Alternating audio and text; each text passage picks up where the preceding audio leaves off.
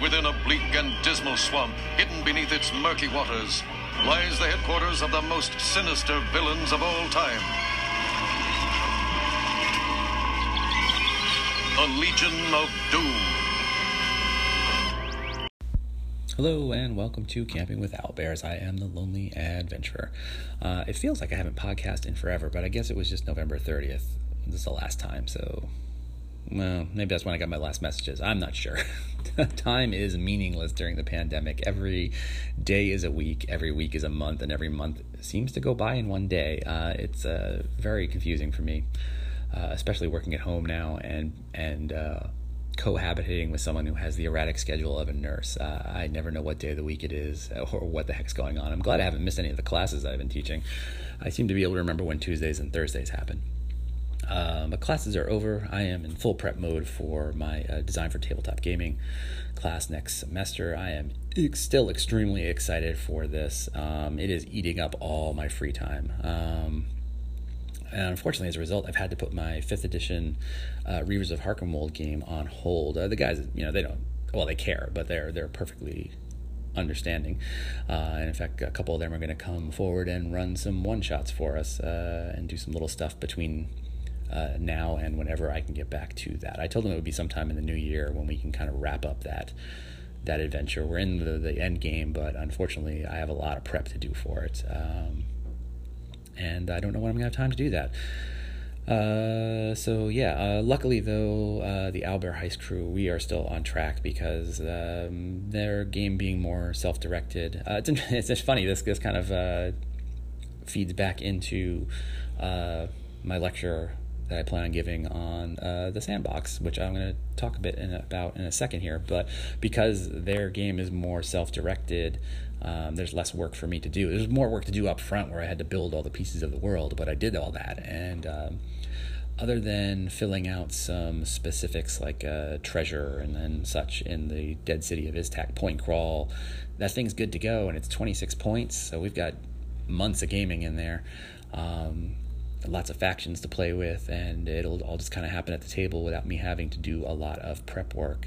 Other than what you normally have to do in a game like that, where something weird happens in one session and you need to kind of react to it in the next. Speaking of which, I did work out their carousing kerfuffle. So to recap, FJ, the Lord of Brewer's Bridge, started a bar brawl that everyone was involved in.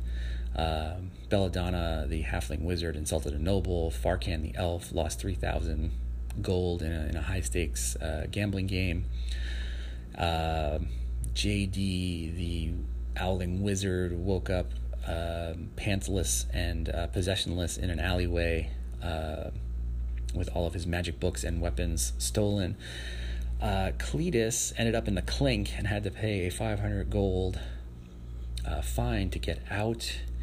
And who am I forgetting? Yes, Mulch opted out of carousing and decided to do philanthropy instead, and made lots of friends and has a permanent discount in all stores in town. So I managed to cobble together their carousing results into some sort of a slightly plausible narrative, where they had sold a wagon full of mead, cider, and beer that they recovered from the ghost town of Brewer's Bridge to Omen Half-Ogre, the proprietor of the Golden Turnip in Haven. But they kept a few barrels aside to throw a rager, basically, before they headed out for the Dead City of Iztac. And so they threw open the doors to the inn, rented the place out for the night, and threw this big old party for anyone who happened along. And so I introduced a new faction into the city, a bunch of kind of Shaolin warrior monk women, kind of a mystery cult, I guess. I stole their name, the Daughters of the Fragrant Void, from Jason. I'm forgetting Jason's last name off the top of my head, from the Gauntlet and the Fear of a Black Dragon podcast. I believe that's out of his game, Brindlewood Bay, where it's kind of Agatha Christie meets Call of Cthulhu, and but the name is just so good, and I stole that, and so this group of monks that no one had seen before showed up to this party, as did most of the town, And things kicked off when Belladonna noticed one of the local nobles who was in town, who had come down to the celebration. He'd had a bit too much to drink and was at the bar hitting on one of these monks and was not getting the message that she was uninterested. So Belladonna stepped in between this muscle-bound monk and this towering dragonborn noble. This little halfling woman walks up and insults him badly, embarrasses him extremely badly, and he stalks off in a rage after half drawing his sword. But he was stopped by his bodyguards, who explained that it would be beneath his dignity and that they should just take off. At which point the monks start ingratiating themselves into the party's presence, and I decided that this was their goal all along. They had actually, the monk had encouraged had basically been looking to start an incident that would allow them to have an excuse to interact with the player characters, because they were looking to rob them. They were successful with JD. They drugged him and took all his stuff. I don't know if owls have kidneys, but he woke up in a bathtub full of ice cubes with a big scar where his owl kidney would be, and as well as losing all his stuff. And they attempted to do the same to Belladonna. They wanted all the magic items, the magic user stuff in their books, but her mini goat at the last minute hopped down her shoulder and took a swig from her drink before she did and passed out cold, which this kicked off the bar brawl. Fade out to the next morning. Cletus is in the clink because he got thrown through the big plate glass window at the front of the tavern and had to pay a $500 fine for repairs, and drunk and disorderly. Everyone else got off with a stern warning, and after recovering their bugbear from the oubliettes, decided to head out and find these monks and get JD's stuff back, at which point they were confronted on the streets by the noble. And originally I thought maybe this would be like a little, not a duel to the death, but some sort of a duel. And instead I decided to turn things on its head and actually had him act in a very non-medieval noble way and apologize for his inappropriate behavior and actions, and got to watch them deal with the fact that their expectations for that encounter had been subverted. So they had a fairly pleasant interaction with him, actually, and it turned out that the noble and his retinue had hung around outside the tavern and witnessed the brawl happening, and still a little drunk at the time, still a little in his cups that evening, thinking of revenge, they had followed the monks who scuttled down a back alleyway to their lair. Which is good, because no one in town knew who they were or where they had come from. And so by way of apologizing for his crudeness and acting beneath his station, he was very condescending and upper class about it all. So it was very kind of a backhanded, left-handed apology, I guess. I'm sorry that you feel my words are offensive, kind of a thing. He had one of his men show the party where these monks were hiding out, an old abandoned temple down in the Mystics district, kind of the seedier end of town. And so they scout the place out and decide they're going to hop over a back wall into the garden and infiltrate this place and get their stuff back. Mulch then engages the front door guard in conversation about rocks and mushrooms and other things very slowly, as Mulch is wont to do, while the rest of the group snuck around back and into the garden, where they were immediately assaulted by kind of vampire vines and killer trees and whatnot. But Belladonna used her control plant spell to clear them a path into this temple. Mulch spent the entire game at the front door talking to the guard, because Mulch's player, my wife Dorinda, passed out about 15 minutes into the game, which no one but her was surprised by, because she had run a marathon that day. This is a bit of an aside, but yeah, my wife is a runner, and I have to listen to running stories, and she has to listen to RPG stories, and we both humor each other, and we're both interested because it's something that our spouses are excited and passionate about. But yeah, she ran a marathon. Obviously, large gatherings are not happening for obvious reasons. And so the way races work these days is you get your bib in the mail, and it's up to you to go out and just run the race and then log online, and it's an honor code kind of thing. You tell them when you ran and how far and what your times were, and then that's that. Which is a tough way to run a marathon, or any race really, but especially a marathon, where a lot of what keeps you going are all the people who are out there cheering you on. And so I spent 6 or 7 hours Saturday morning being my wife's van man. I had buckets of water, sort of a porta potty that we had rigged up. Normally there are porta potties along these routes also. Snacks and food to refuel with, and anything else she might need. And as she shed layers, I would collect those from her and put them in the car and whatever. And I just drove around to predetermined checkpoints throughout the day, me and the dog Hedgehog, to cheer her on. And a bunch of our friends came out at different points along the route and also cheered her on, which was really great. But yeah, basically all by herself. She ran 26.5 miles and then thought she was going to play Dungeons and Dragons. Ha ha ha. So anyway, she passed out. The rest of the group infiltrates this abandoned temple. And then it basically turns into the scene from Kill Bill where Uma Thurman fights like 150 crazy 88 guys, and then has the final confrontation with the I can't remember her name. She's got the cool meteor hammer with the blades on it.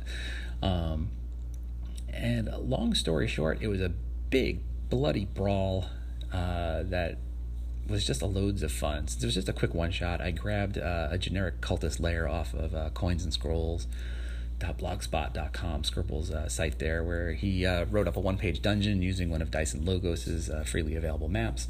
And I kind of loosely ran things off of that. And it was a lot of fun. Turns out that they were actually Blight cultists in disguise, or sort of. And it was just complete mayhem. The party's all 5th and 6th level. I was just using 1st level cultists for these monks. Gave them some kind of like firebender avatar powers, but nothing major. And they had a good time just kind of plowing through them. You don't often get to do that, especially in kind of older school games. You don't often get to just cut your way through swaths of goblins or whatever. So we had fun with that. I only gave them each like 4 hit points or something like that. So yeah, the fight was a lot of fun. It was coming up FJ in the worst possible way all night long. FJ fell into a pit trap, not once but twice, the same trap. I've learned my lesson with him, and I've discussed this before, but since his strength is so ridiculous, it's ineffective for me to throw physical combatants at him. He just kills them all. I'd have to have a dragon in every encounter in order for it to be challenging for him in that way. So I've been learning to attack the other parts of his character sheet. So to get over this pit trap, once it had been sprung by JD, who fell into it, but then as an owl man can fly out of it, JD had to hop across it at one point and failed their dexterity check, and then had to hop back the other way, again failed their dexterity check, and then during the combat, as spells were flying, had the high priestess of this cult cast a spell called what is it called? It comes from a great little module called Temple of the Blood Moth. Exsanguinate, that's it. So basically it's another dex.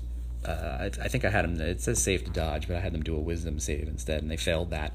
And so FJ's circulatory system was pulled out of the rest of their body and flung 40 feet away. Farcan was in the way, though, so Farcan got hit by this spaghetti monster of FJ's insides about 10 feet away, and the rest of FJ's body just collapsed to the floor.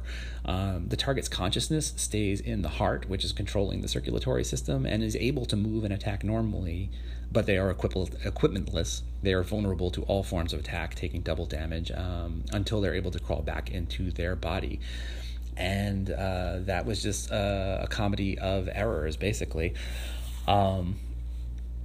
FJ had to make a strength save, so I figured after one round they would be back in their body because their strength is really high, but they rolled really, really badly. I've been kind of defaulting to, I guess this is in the Glaive rules, but not one I'm ever really good at adjudicating. I always kind of fudge my saves, or I don't fudge them. I pick a difficulty number and say, I roll this, and give me wisdom and roll higher than whatever. But there's the default setting in there is just 15. So roll a 15 or better. And I just kind of stuck with that, and it worked out really, really well, for me anyway. FJ took 3 or 4 rounds to shove themselves back into their body. All the time I'm describing them as basically like a piece of heavily buttered toast that fell on a filthy floor, and their circulatory system is just picking up all the dust and hairs and dead bug carapaces and whatever is on the floor of a gross old abandoned template. And now all that stuff is inside FJ's body. So it's like putting on a very itchy, putting their skin back on felt like putting on a very itchy sweater. And meanwhile, our combat monster was removed from most of the combat while the rest of the party was hacking their way through these monks. Eventually they confront the high priestess, who is using all of JD's spells that they stole against the party. So she had cast Elongate on herself early in the combat, and then using JD's magic daggers, shot her arms out 40 feet and was just hacking away at the party who couldn't reach her in melee. And there was enough bodies between all of them that they couldn't really get. Farcan couldn't really shoot their bow very well, but eventually they did her some harm, and she retreated. When they waded through the rest of the cultists, and when they went to confront her in her inner chamber, they found her dead, emaciated husk laying on the floor. And on the desk next to her was JD's magic jar, which allows him to cast a spell, Magic Jar, where you put your consciousness into a vessel, and from that vessel you can attempt to inhabit another creature. And kind of as they kicked the door open, they saw something kind of gross and serpentine-like slithering out, just kind of the ass end of it slithering out the window, and they recognized it as a piece, like a living piece of the blight root, the ghost root. I keep getting my names for all this messed up, but anyway, so they realized there was a larger problem here. This thing was loose in the city. Pardon me. So after recovering all of JD's stuff, they took it to the marshal. The marshal alerts the guards, and they all head out with their torches and little medieval Greek fire throwers, looking to burn this thing out of the city, or are unable to find it. But so somewhere in the city is potentially, or in the sewers below the city, is this thing that may return at a later date. But we had a good time. We wrapped it up. The guard that Mulch was talking to eventually just cut their own throat to get out of the conversation with Mulch, and so there was really no one left to interrogate afterwards, which is probably stupid, but it worked within the context of what that night's play was meant to be. And so I think next time we get together, they're gonna pick up their new spells from Druna 4 Petals at the Relics and Reliquary shops, and then head out to the dead city of Iztec. I am excited that this game can continue. As I said, all the work is done, basically. Well, I don't know if I said this is my second time recording, so maybe I didn't say this, but all the work on that point crawl is done, bar some detail stuff of throwing in specific treasure for creatures and whatnot. And if I have to, I guess I can just roll the table to figure out what they find. But because all that work is done ahead of time, I'm confident I can keep running this game while getting all the work I need to get done for my topics class on design for tabletop role-playing games. And let me pause here real quick. So let's talk briefly about this class I'm teaching. I got a lot of calls on the episode where I read out one of the lectures, one of the early lectures. A lot of good feedback. Thank you specifically, Joe Richter of Hindsightless and the Wheel of Roll podcast, and Jason from Nerds RPG Variety Cast, calling it about older episodes, actually. I'm not going to play all that here because I've already rambled for almost 20 minutes. But feedback heard and received. To address a couple of the concerns that were brought up quickly, I guess, as quickly as I can. Using terms like NPC and PC, the acronyms of RPGs, and the concern that maybe the students won't be familiar with that. That's valid. I probably should have prefaced that before, or set it up better before I read it. Most of my students will be familiar with that stuff. Since this is a topics class, which is basically a class designed around a professor's interest, so it's not an actual part of the curriculum. Because it's a special interest elective, the majority of people signing up for it are already playing role-playing games and know a lot of this stuff. At least that was my experience the first time I taught this class. I had one student who was unfamiliar with a lot of it, but just in case, yeah, we do review all that stuff kind of day one, and I create a glossary for them also, so they're not completely unfamiliar with them. And actually, within the lecture, I don't use the acronyms. I actually wrote out player character, non-player character, and a little description of what those were. But for the purposes of the podcast, I just abbreviated because obviously all of you guys know what those things are. As to my heavy bias against milestone leveling versus gold for XP or some other tangible item, and my thesis for the class that I want to really focus on the open world sandbox play versus narrative play.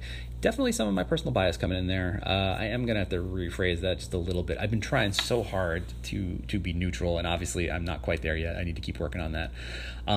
But the thing I really want to drive home with that is just that the sandbox and the XP for thing, whatever we want to call that, magical elephants, gold pieces, whatever, it's all player directed versus milestones, which is kind of just tied into the story, and I just putting the onus on players to kind of go find their own fun.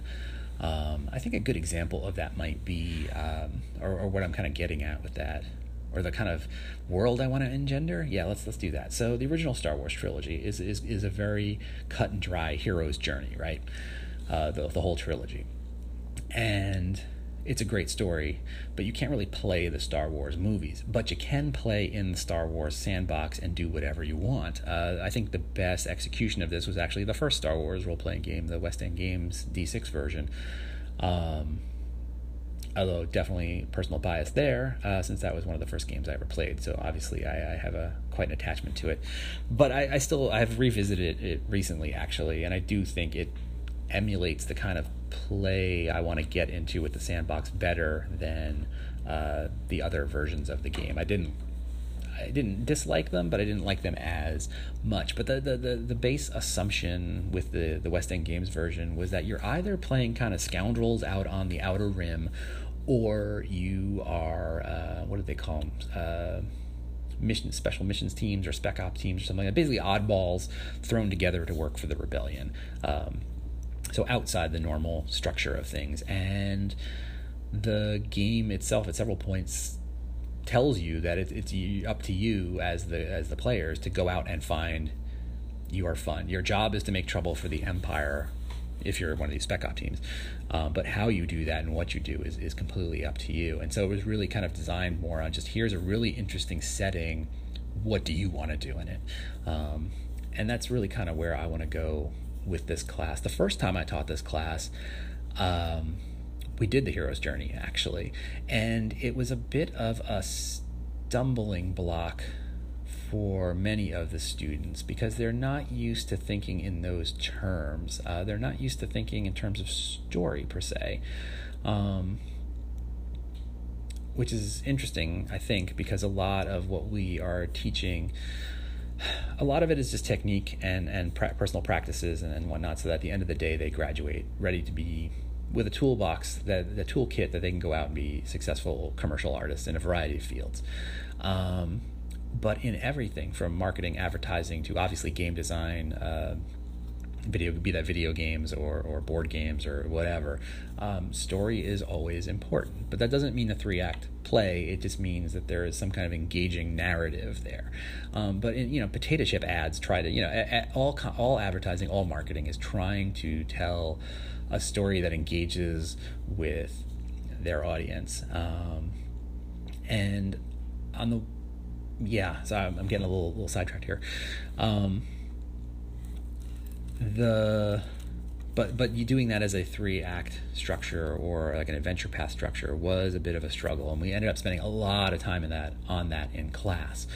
Part of that was down to me, since I've only taught this class once before, and I was kind of not making it up as I went along, but I didn't know going into the first class what would work and what wouldn't work. And we ended up spending more time on that than we did on the actual art stuff. And that was okay. Their artistic output was incredible. It was just absolutely great, which is the fun thing with topics classes, because unlike my concept art class, where that's a requirement for graduation for the students. Some of them are there because they're interested, and some of them are there just because they have to be there. And so you get a real kind of uneven results, depending on how much work they all put in, or just what they're passionate about. Whereas with these topics classes, you don't have to take them. They're just fun electives, and so you're only getting people who are interested in the subject, so they tend to do their best work. But while we were successful, there was a lot of time spent on kind of things that are important from a gaming point of view, but not important from an artistic point of view, if that makes sense. So I'm hoping with the sandbox approach, we're basically kind of cutting that out. We're going to create lots of little areas of interest, but it's not on the students in the class to then say, all right, what's the actual adventure at this abandoned temple, at this underground dungeon. It's just presenting an interesting environment where lots of different things could happen, in the same way that the Star Wars role-playing game is just like, here's an interesting sector with a bunch of factors. Lots could happen, but what exactly happens is up to you at the table as you play. So I'm hoping that switch of focus frees up more time to develop art assets and character design and whatnot. One thing I'm finding as I prep for class that's kind of funny is one of the big assumptions with sandbox play, at least old school sandbox play, let's say, it's the disposability of your characters, because they're simple and they're frail, and it's all about the world and exploring the world, and the world is the star, right? Not the characters. It's assumed that you're going to go through a bunch of them, but collectively they're going to have this really interesting experience. But when you spend time visually designing a character. So I've been working my way through my first assignment for the students, which is designing a character. We're going to generate them completely randomly using the tables in Glaive to get a bunch of prompts, so visual prompts, backstory prompts, and they're just kind of then taking those traits and saying, all right, what sort of a character does this sound like, and then designing to that. The thing I'm finding is, it's not quick to design a character. I've put at least 6 hours of work, maybe 8, into doing the first project myself to see how it goes. And I am now thoroughly attached to this character that I've designed. So I can never use her in a game. I don't want her to die. I want to know what her story is, and I want to have a big narrative arc with her. So I'm my own worst enemy with these things. I can't help it. Yeah. We'll see how this plays out. But again, we're not going to actually play, so it doesn't... Well, I shouldn't say that. I do hope by the end of the semester we can actually get a little gaming in. That would be fun. That had been my intention with the last class, the first class I taught this, but it was the fall semester, and during finals week, we were going to do a game day. Everyone's going to come in for 5 or 6 hours, and everyone was going to spend time running their little 2-hour scenarios for a small group of students, and they'd all get a chance to do that. And of course, we got one of our very rare snowstorms in Richmond the day we had planned for that. And then the school just closed and said, you know what, it's Christmas break, we're closed. Don't come back.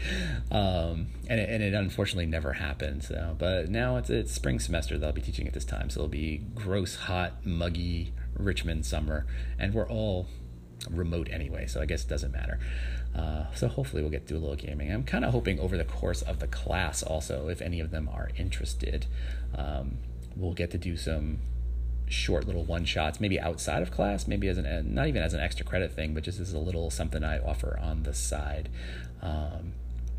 I find I'm much more comfortable with that stuff now than I was 3 years ago, the first time I taught this class. I was very insecure about it because I put this topic forward at the time, and I'm psyched for it, but I was always, I had that little bit of gamer embarrassment, and I have learned to just let go of that now, and just kind of just, like what I like.